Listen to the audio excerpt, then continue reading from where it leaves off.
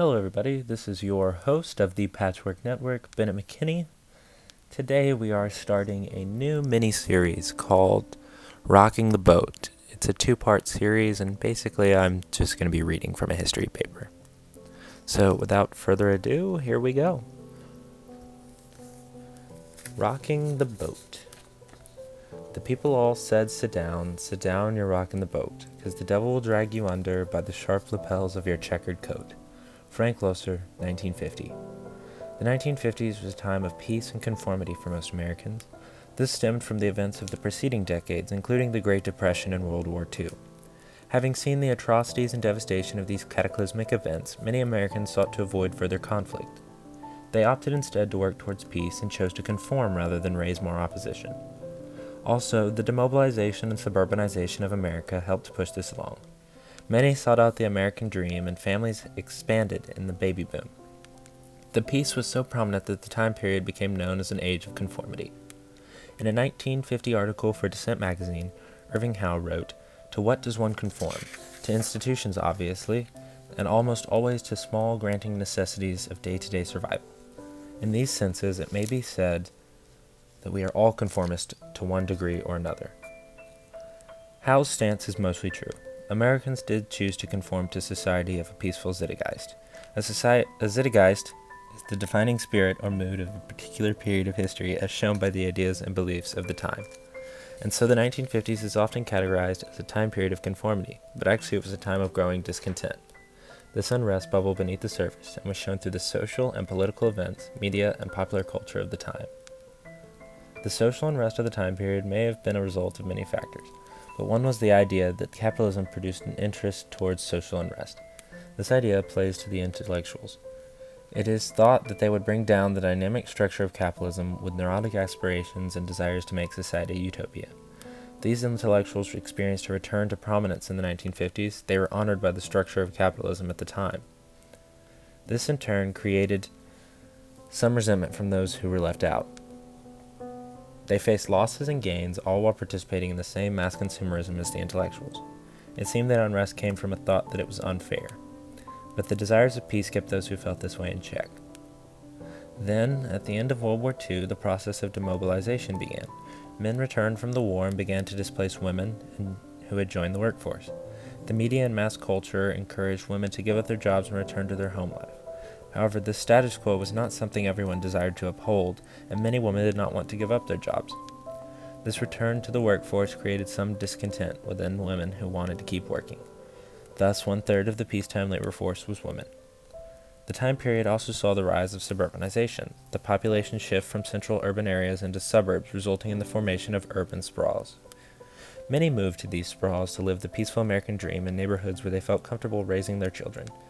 This was a result of the mass production of cars, something that also facilitated the rise of new sexual norms.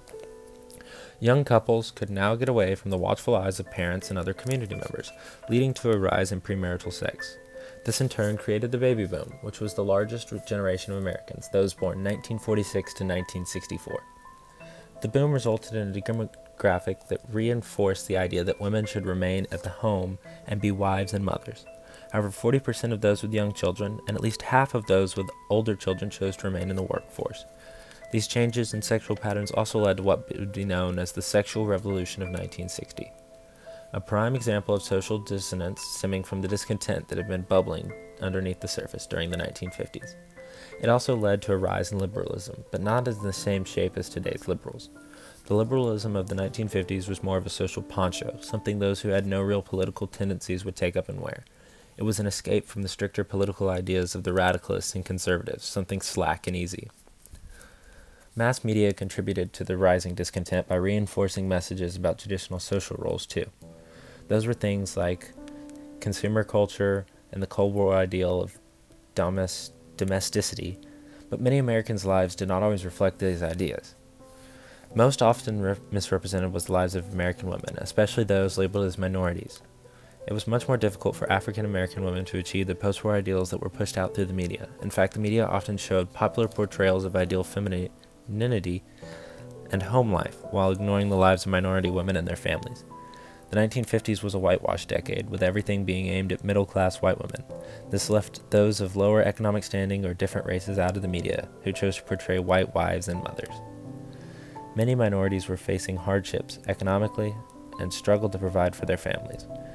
The discontent began to build up in the mind of minority groups, especially African Americans who would go on to ignite the civil rights movement in the 1960s.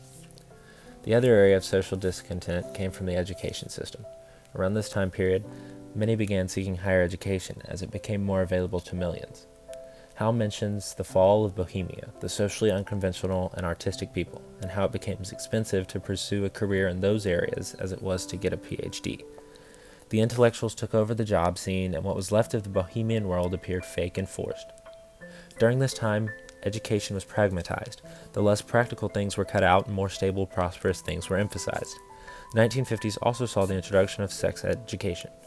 Alfred Kinsey published reports of the sexual behaviors of human beings and challenged many of the previous puritanical ideals. This began to place pressure on the youth of America. They were expected to make good decisions when many just wanted to have fun and not worry about the future. These things began to alienate teens, as seen in a section of J.D. Salinger's The Catcher in the Rye. But I don't feel like going into that, if you want to know the truth. In the first place, that stuff bores me. In the second place, my parents would have 2 hemorrhages apiece if I told anything personal about them. They're nice and all, I'm not saying that, but they're also touchy as hell. This passage is found at the opening of the book. It's the first thing the reader sees. It shows how Holden, the main character, feels about his life. He doesn't care about his upbringing, and he doesn't have a strong connection with his parents. He starts the story just like that, by starting the story where it began, not by telling every detail of his backstory. It was something that resonated with teens that felt that all that mattered was that what family they were from and what kind of upbringing they had. They were alienated, and many teens were eager to get past this, to get a chance to be successful and fulfill their own American dreams. The rising discontent that stemmed from teen alienation added to the slowly boiling pot that would soon bubble over. The feeling was represented through pop culture, movies, literature, and even art. Basically, if it resonated with the people, it was successful. The first big representation was through movies. Americans enjoyed watching flicks on the silver screen through the first half of the 20th century. While most of the films viewed were popular genres like westerns and romance, the 1950s saw the rise of new, shocking films. In The Wild One, Marlon Brando played a leather-clad leader of a motorcycle gang that ransacked a small town. This film horrified adults but fascinated kids and teens, who began to emulate Brando's style. Then in 1955, Blackboard Jungle was released. It was a film about teenage juvenile delinquency in an urban high school, something many American parents and teachers feared. The film was the first major movie to use a rock and roll soundtrack. This resulted in it being banned in many areas, along with its violent take on high school and its use of multi-racial cast of lead actors. But perhaps the most controversial and influential of all 1950s films was Rebel Without a Cause, another film about teenage delinquency. The film's tagline read, "And they both come from good families." However, the film showed how the failure of those good families was to blame for the main character's troubles. And it was not set amid urban decay, rather in an affluent suburb, bringing the light to the idea that juvenile delinquency was no longer a problem solely for the lower class. Instead, it now lurked in those supposedly perfect suburbs all over America. Once again, parents were outraged, but the message could no longer be ignored. Having gained the country's attention, Rebel Without a Cause earned 3 Academy Award nominations and gave James Dean eternal stardom. Thank you for listening to part 1 of my mini-series Rocking the Boat.